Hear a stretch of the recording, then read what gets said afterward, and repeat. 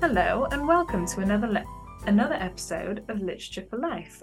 Hopefully by now you get the gist, but just in case you're working backwards, like I tend to do, this is a podcast where we talk about some of the stories that mean most to us. And this is, of course, part of the excellent and most wonderful Femon Collective. So today I'm joined by an exceptionally talented essayist, author, and teacher, Natalie Serber. Welcome to the podcast, Natalie. Thank you so much. I'm so delighted to be here, to have been invited to talk about a book that really helped to form me as not only a writer, but also as a young woman trying to figure out my way in the world, how I wanted to be. That is exactly what we are here for. Yes, perfect. This is our jam. Okay, so please could you tell our lovely listeners just a little bit more about yourself? Certainly. I live in Portland, Oregon, and I am the author of a book of short stories called Shout Her Lovely Name. It was a New York Times notable collection, and it's linked stories, which means that there's recurring characters in each of the stories, which is also true of the book that I've selected for us to speak about today.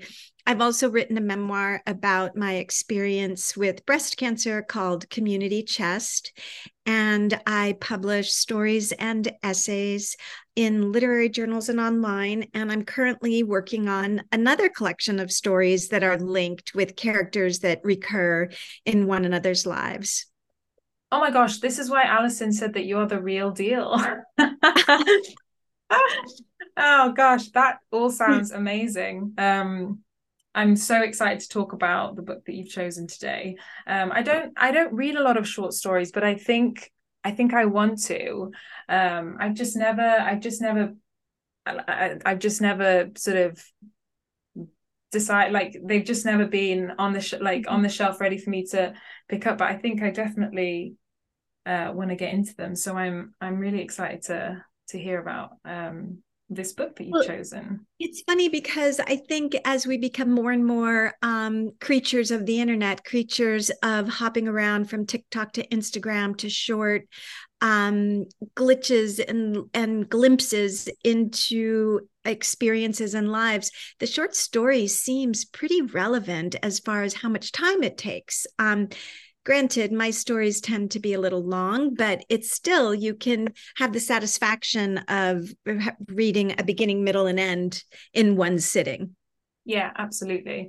Um, and also with the linked characters, Mm-hmm. because I think you get so invested in a character, um, and then they've got another beginning, middle, and end, which Correct. is brilliant, right?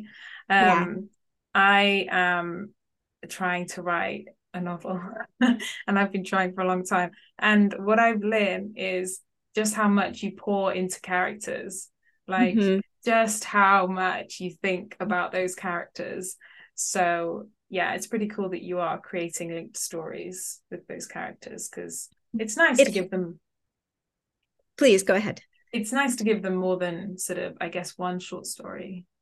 Right. And then you also don't have the job of world building with each story, Yes. because you've already created a milieu in which these people exist and navigate in and out, out of one another's lives. Just like in our life, you see somebody at the grocery store and then you discover they live down the street, and then you find out more about their life. And there's intersections that are really interesting and Ah, important post COVID, right? oh my Post gosh.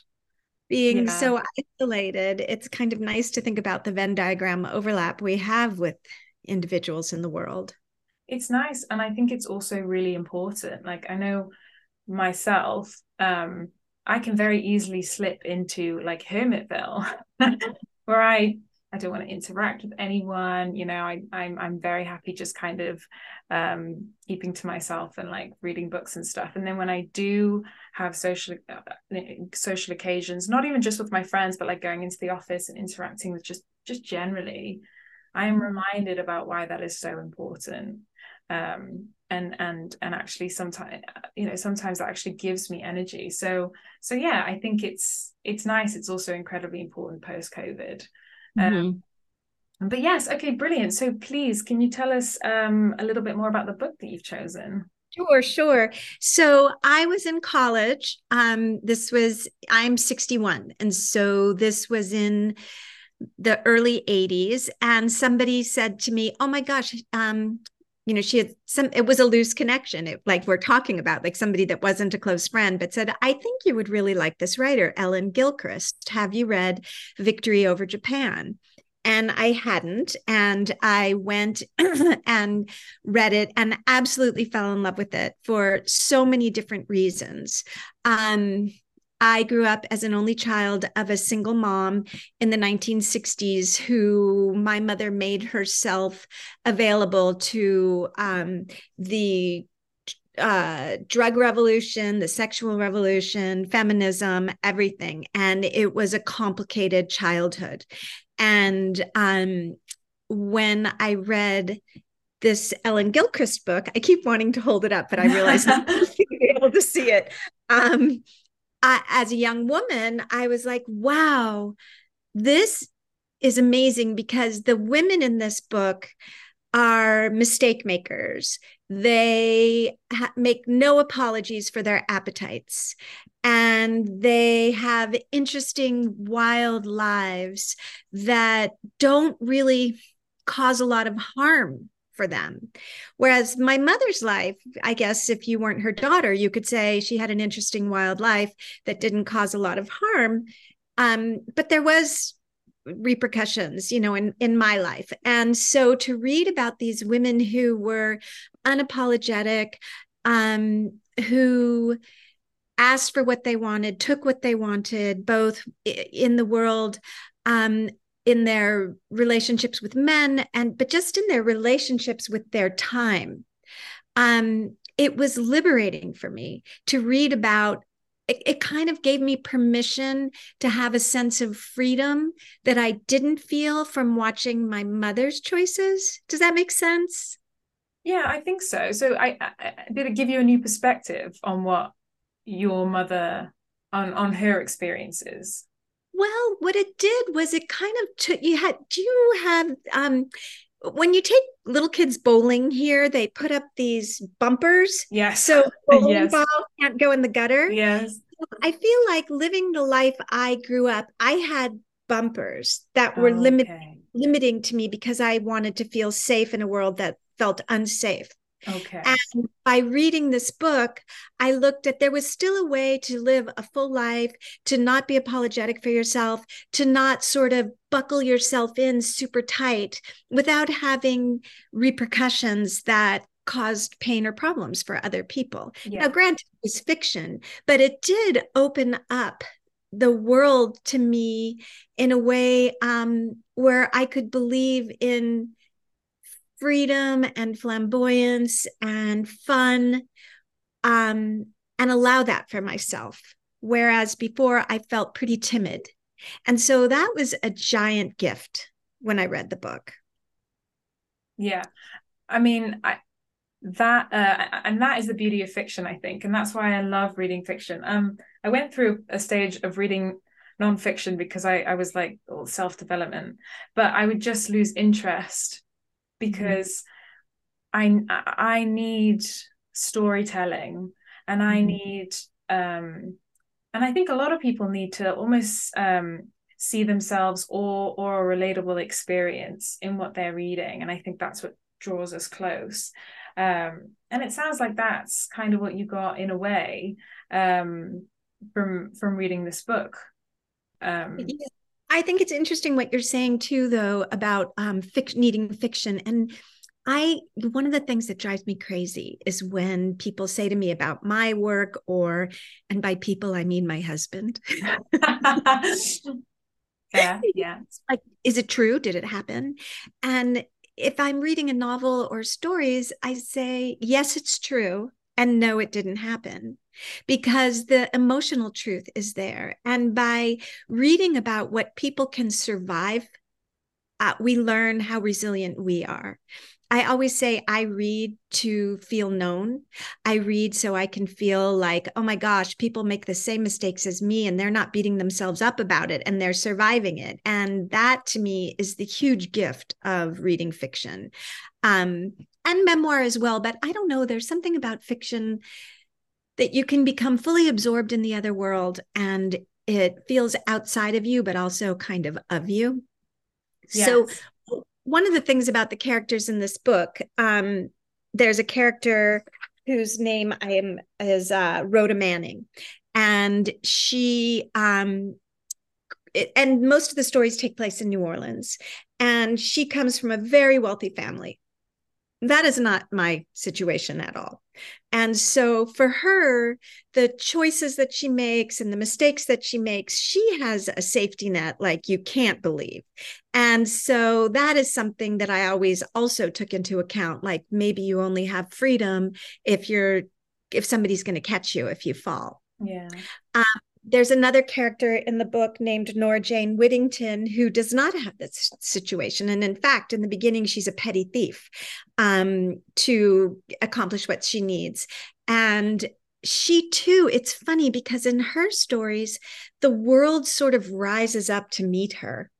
So when she is in peril, in a way that doesn't feel like a deus ex machina, like a god machine coming in and saving the day, but feels pretty believable. Things just happen. There's serendipity that aligns her life in a good way. And that too was a gift for me because of the way I grew up. I was anxious, and to be able to read where, maybe things aren't all that bad. Maybe you should trust the world a little bit more was also a gift as I was Yeah. reading.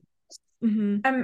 And correct me if I'm wrong, but it sounds like at this point, instead of seeing a character that had lived a similar life, you were seeing almost the opposite, and you kind of learning from their story.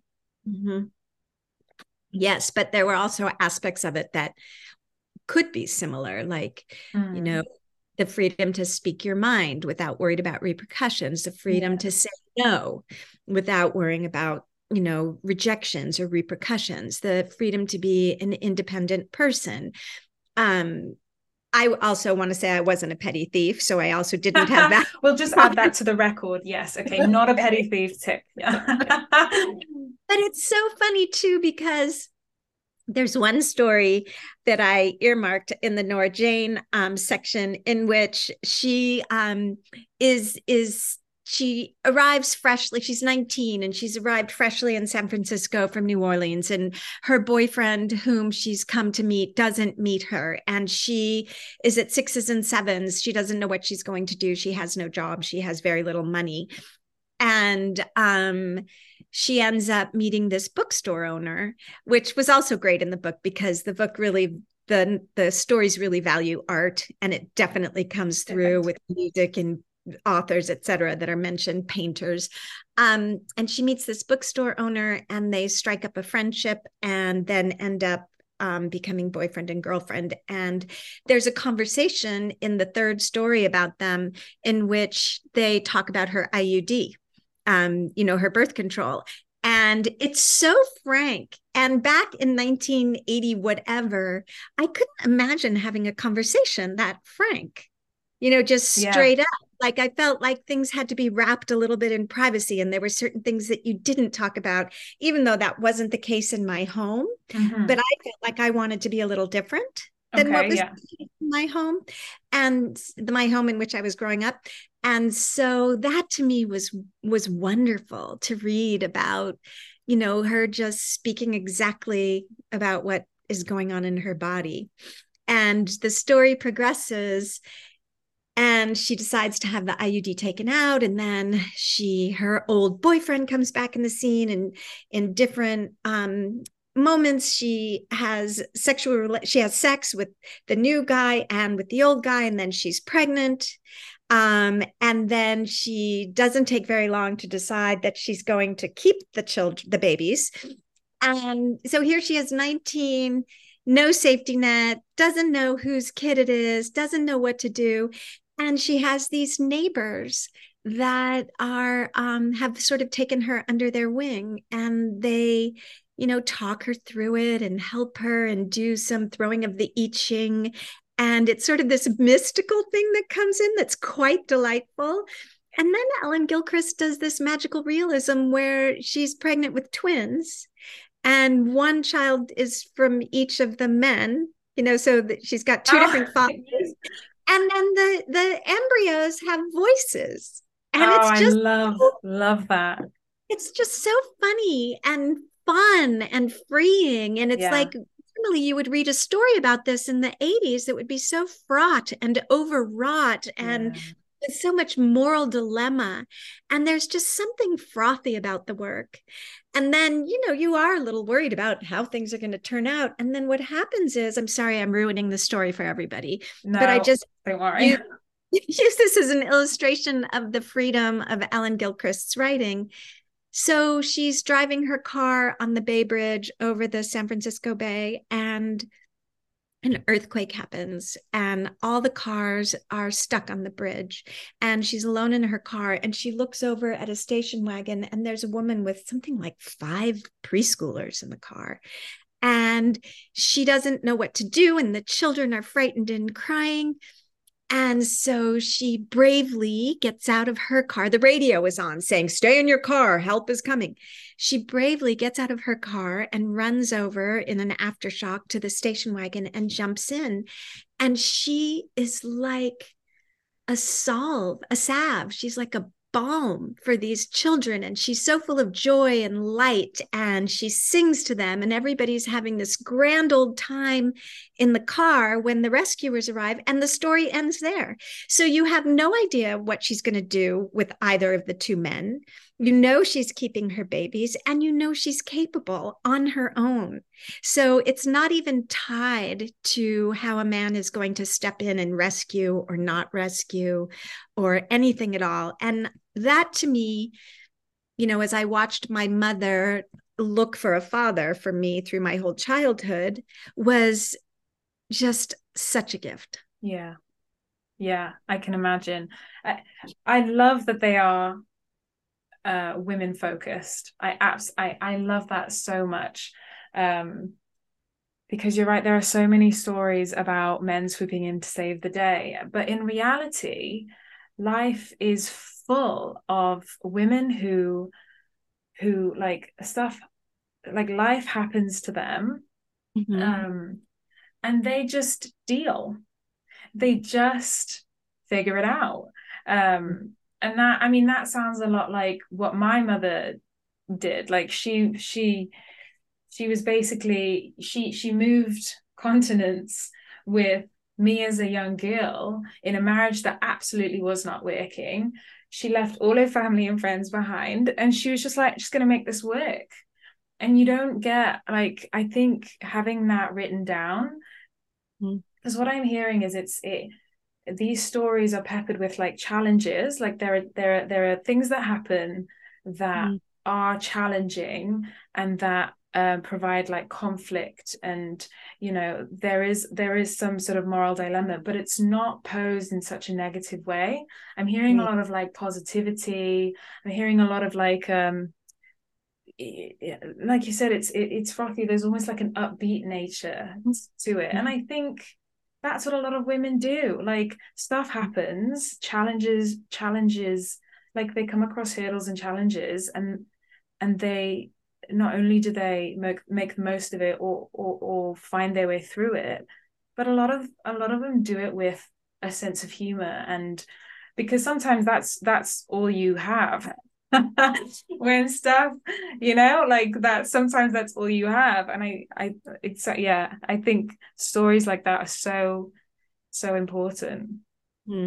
There's a lot of playfulness that is in these stories, and and it's not just in the women's responses to what happens in their lives, but it is also in the way Ellen Gilchrist writes. She's not afraid to jump POV. She's not afraid to jump time. She's not afraid to make an embryo have a voice. She doesn't draw everything together in a neat bow at the end. It just opens out into these endings that are just fantastical and yet satisfying. It's like, I don't need to know if Nora Jane Whittington is going to end up with Freddie or Sandy. I need to see her in that station wagon in the midst of an earthquake on a bridge suspended over water singing with children. It just does everything for me. Yeah, absolutely. And that I think is a gift, to maybe be a little weightless or not as fraught in your own life. Yeah. There's a sense maybe that's naive, but yeah, there's a sense of fearlessness almost. And the playfulness that you talk about. I mean, just like in my own writing recently, I've been trying to add in a bit more playfulness, and it makes it more enjoyable to write. Like, if you've got your roadmap, if you like, you're like, I'm going to write a novel, and you've got your whole roadmap out. Okay, cool. Like, I've got 20 chapters to write. Like, and then all of a sudden you're in the thick of it, and you've spent a long time with your characters, and you spent a long time with the plot. Like, it can be a bit boring. So I think it's great. Like, the playfulness also helps the writer. It makes it more enjoyable, I think, sometimes. Obviously, it depends on what you're writing and who the writer is. But for me, I have found it so enjoyable to add playfulness into what I am writing. So, well, if you're writing and feeling bored, you can be pretty assured that your reader will feel bored too. Yeah.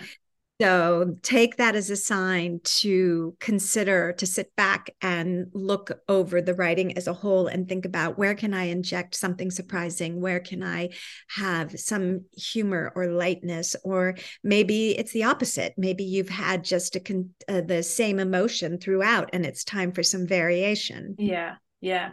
Exactly. And I think part of the problem is I'm on like draft 0, and you're just throwing stuff onto the page. That's okay. Yeah. So you're like, this is rubbish. I'm going to fix it later. It's fine.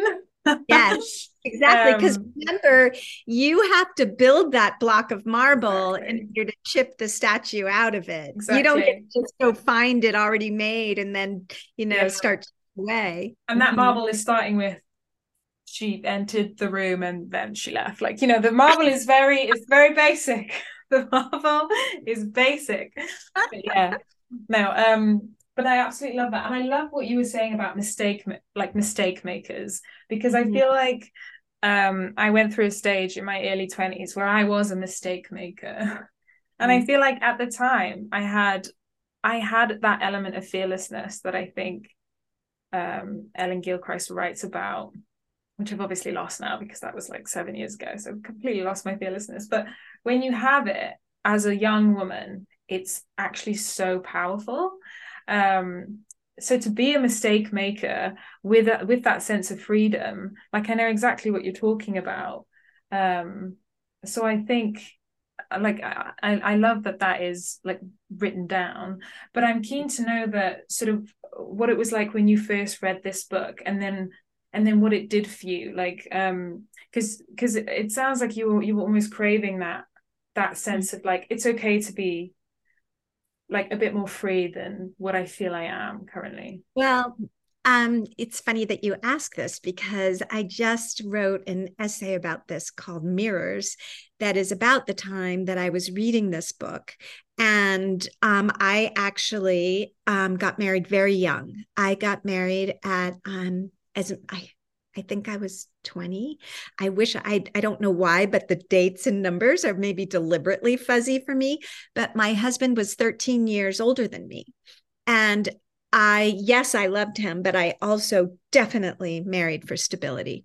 Yeah. I definitely married for stability. And I went off to college. Because before that, I had 3 jobs and was going to what we called in the States at the time community college, or we called it junior college back then. And then I transferred to university, and I was a dance major. But I had an injury and shifted to an English major, and then with a writing emphasis. And that's when I read writers like Ellen Gilchrist and Lori Moore and Laurie Colwin. And I found they were like my cool aunts. You know what I mean? Like the Yes. auntie that you get to talk to about your problems, that gives you life advice that isn't your mother. Yes. Although they were probably close to my age, but the voices of their characters were showing me a different way. So particularly Ellen Gilchrist really gave me the courage to say I want to be a writer, and also the courage to leave the marriage. So during the time that I was reading these books and graduated from college, I ended up leaving the marriage and, being brave without a safety net, because the marriage definitely was a safety net for me at that time, and also was kind of achieving what my mother had shown in our house was the main goal, having a man. I Yeah. mean, that's incredible. So, how old were you when you left the marriage? I was 23 or 24. So I was married for 5 years. And what actually drove me to leave was my grandmother took me aside and said that her life began at 40 when she divorced her husband, my Wow. grandfather. And I was like, I already thought I was old at 24, which is hilarious. But I was like, oh my gosh, I'm going to be alone my whole life. It's better than saying my life began at 40. And then seeing how these women in these books lived so vividly. Consequences be damned. And Ellen Gilchrist, you know the saying, put your character in a tree and throw rocks at them? Have you ever heard that saying about make life complicated for your characters? I've not heard that saying, but I like it. Remember who said it? Some white man said it. I don't know who. Sure, yeah. But she does make things complicated for her characters for sure. And yet they manage to keep their sense of humor, to keep a roof over their heads, to laugh, to have girlfriends. The girlfriends are a huge part of these stories too. Yeah, So that's excellent, because life is often incredibly complicated. And I think especially for anyone picking up that, you've also got to think about who your reader is, and for anyone picking up that book, they're obviously doing it with like looking for something, I guess, and life is often incredibly complicated. So I think it's great that she makes her characters complicated. I think most characters should be complicated, because that's yes, where we see the relatability. right. I had a teacher once who said to me, make your serial killer an expert diaper changer. Like always have, always have, you can't have somebody that's all bad or all good or all Yeah, anything, yeah, because none of us exactly. are. And so, speaking of that, I do want to also address, in case any of the listeners are like, I want to go read that book. I was absolutely embarrassed, I guess, and surprised by the racism and anti-Semitism in these stories, that I don't remember. I mean, I remember, and they are set in the 70s in the South in the United States. And our country is steeped in racism still. But I was surprised by how accepting the characters were, particularly the rich white young woman who is daddy's favorite. And I don't, saying those words, why in the world would that surprise me? Yeah. And I was actually horrified and thought, how am I going to have a conversation about this book? And then there's a moment when the character is going to pawn her wedding ring, and the man in the pawn shop is Jewish. And there's a lot of anti-Semitic comments about that. And I'm not saying that we should overlook that at all. And it sort of comes to the question of, what do you do with literature of a different time that doesn't call itself out? Yeah. And I don't have an answer for it. I just don't want anybody to leave this conversation and think I want to read this book and then be shocked by what they read, because it's definitely in there. And I actually was thinking of picking up some published diaries by Ellen Gilchrist to see what her thoughts were or are, or if she looked back, because it's not pretty. Yeah. And I think it speaks to the fact that these things are often so complex, and also our experiences with stories like this are complex. So one of my previous conversations I had for this podcast was about a book called The Power of One, which is based in South Africa at the time of apartheid. And my guest she took so much from that book. Like, that book was incredibly like it really helped make who she was because of what she took from the book. But she also said the same thing in her most recent reading of it. She was completely blown away by the racism in it. And I think when we're younger, and also in a different context, because I think the young people of today are a lot more switched on to this, whereas when each of us as a younger person, just because of the societal context, would not have been as switched on, and so we would have drawn different things from these stories. But I think that is still incredibly valid. Like, your experience with this book is still incredibly valid, but it's incredible. It's so important that you've mentioned it, because you're right. We don't want our listeners to go off and buy this book and then read it not knowing that is not anticipating that is in there. And I think some might still want to read it just to understand, just for historical context, placing this book at that time. It's the book is political because it was one of the first books that I've read where women were completely at the center. Anna Karenina steps in front of a train. Nobody in Ellen Gilchrist is going to step in front of a train. None of her female characters are going to do that. Emma Bovary takes poison. Her characters aren't going to take poison. They're not going to put rocks in their pocket like Kate Chopin. They are going to be women who deal with the fact that they have appetites, and their appetites make them make poor choices. And I'm not just talking about sexual appetites, although that's part of it too, but just an appetite to live large. And I think that was a very political statement at the time that she was publishing these books. The racism and anti-Semitism that is in the books, I think the difference may have been, for me, not that I wasn't aware of it, but it felt like a fait accompli. You know what I mean? It didn't feel, it just felt like reality.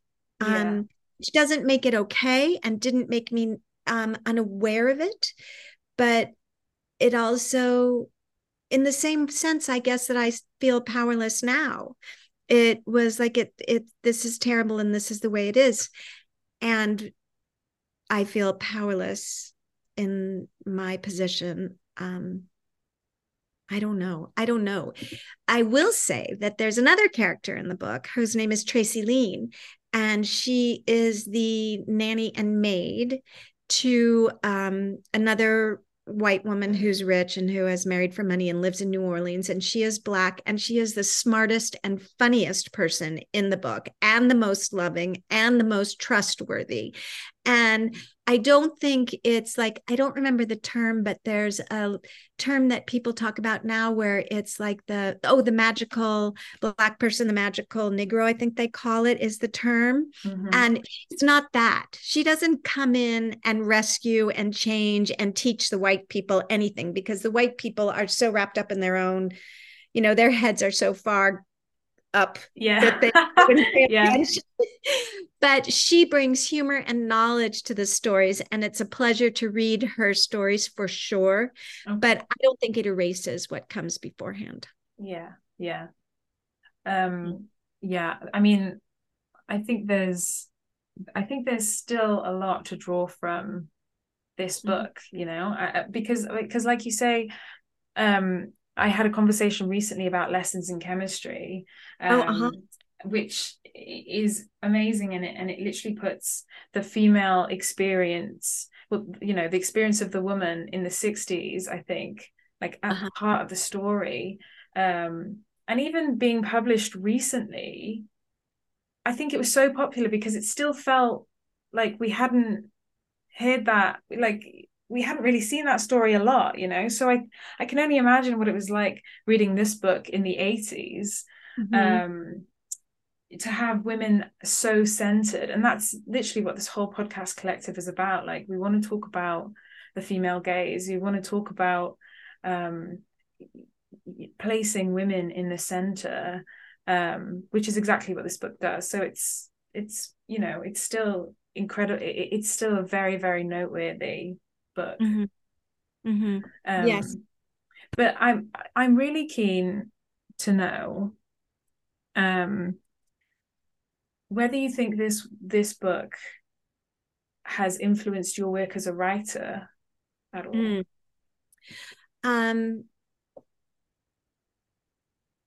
I think that it made me fully fall in love with the short story form. Um, I think that the I don't change point of views in the middle of a story. I just couldn't imagine doing that in the way that she does. But I love her authority and her trust in her own decisions. Um, I love the way she makes jumps without over describing things. Like, there's one moment in a story where the character Nora Jane, she's flown from New Orleans. She did her petty theft, got the money, flew from New Orleans to San Francisco to meet up with her boyfriend. He doesn't show up. She finds her way to his house. This is, of course, pre-Uber or anything like that. And she is waiting for him and stumbles upon a love note from another woman. And the love note is included in the story. And the very next line was, Nora Jane was starving.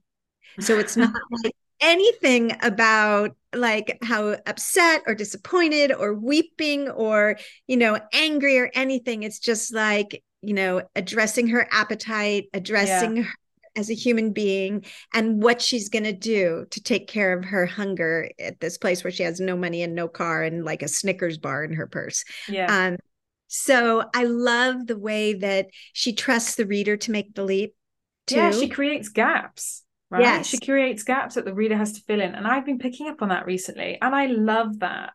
I Mm-hmm. prefer that so much to like adding all of that in. I think it's really important sometimes for you add in those gaps. And the other thing that I think that she taught me that it's okay to do and to appreciate in our own experience as women is the interiority, the train of thought, the way that the women jump from one thing to the next and how it makes perfect logic. Whereas from the outside, it maybe doesn't seem logical, but as you read it, it feels like you're intimate with these people. You know these people. You kind of wish that you could call them in the middle of the night when you're sad about something, right? And I think she knows her people inside and out. And I think that comes too from choosing to stick with the character from story to story to story. I mean, it's just the sign of a wonderful character, isn't it? Like, if you feel like you know the character by the end, and also these are short stories. I know they're linked, but still they're short stories. And if people are getting to the end and feeling like they know that character, I mean, that's the goal.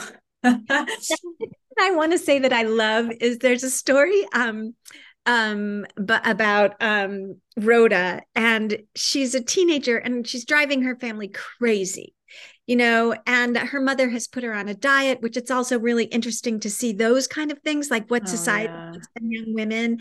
And the story is just so, it's like a firecracker. And so they send her off to stay with some like noble countrywoman, God fearing, and it just doesn't settle at all. And off she goes into the town. She finally found enough money to buy herself a pack of cigarettes, and she flirts with this boy. And pardon me, she ends up, and the boy, the father is the boy's boss, and he's like, oh, I'm going to have sex with the boss's daughter. That's like his whole goal, right? And she thinks he's just in for her. So it's also about like our misconceptions, how we're so misled when anybody strokes us, right? Oh yeah.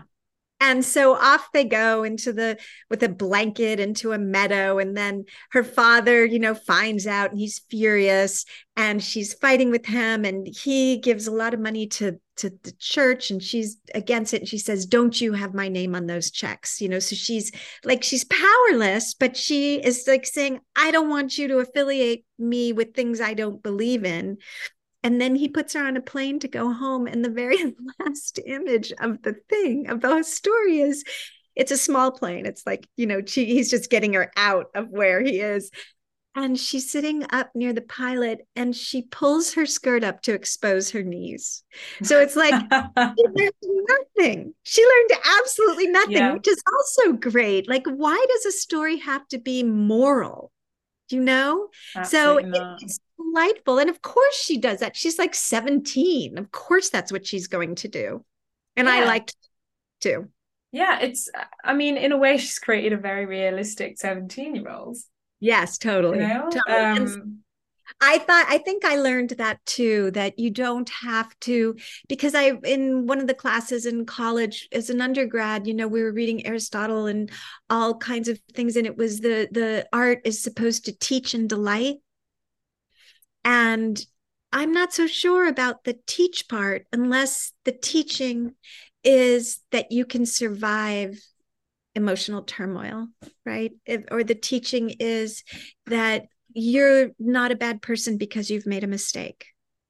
Yeah, and those are both incredibly important things to learn about yourself. And that's why I love to have these conversations. And that's why I think these stories are so important, because I don't open a fiction book ready to be taught something, like that's why I stopped reading self-development books, because I was all taught out. Like I was like, I pick up a fiction book for a multitude of reasons, but it's mostly like escapism. I want to, like I want to be absorbed in a story. I want to be taken on an adventure.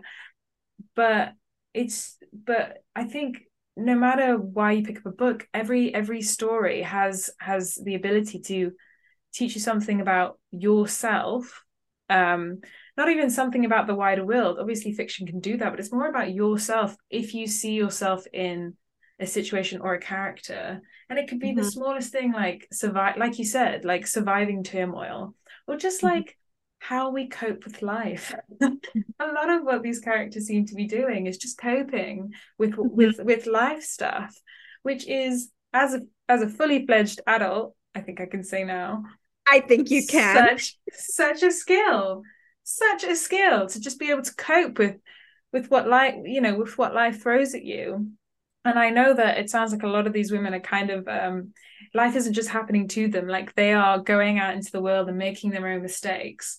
But even still, like it's I think survival, resilience, and just coping with life, I think, is a skill. And as an adult, there's always so much stuff in your brain. You need to be reminded of these things now and then. So right. yeah. There's another moment in one of the stories where the female character Rhoda has sold her wedding ring to the pawn shop, and then she's made an insurance claim on it, right? So she claims she lost it, and the insurance broker comes to her apartment to deliver the check, and she's got to continually lie, and she's flirting with him, and he's flirting right back. and they make a plan to go out. And she feels like maybe that's the cost of doing business. You can get the sense. I mean, yes, she wants to go out with him, but also she feels like maybe this is the cost of doing business because he might know I'm lying. And as they go out, they have this very heated, kind of flirtatious, passionate dialogue. And he is lying too. He's married with a baby, and he's telling her that he's not married. And she asks him several times. And then in the very last paragraph, they both come to realize that they're both lying. And yet they go forward with the night. And they're going to have the best sex ever. Yeah. But both accept the fact that they are damaged liars, and they're going to satisfy, their egos. Yeah, because that's part of the human experience. Like, right. creating that fantasy. Like, no, I don't want to be hit with reality again. I live in reality. Like, that is not what I need right now. It's all elements of human experience. And what I love is readers will take from it what they will.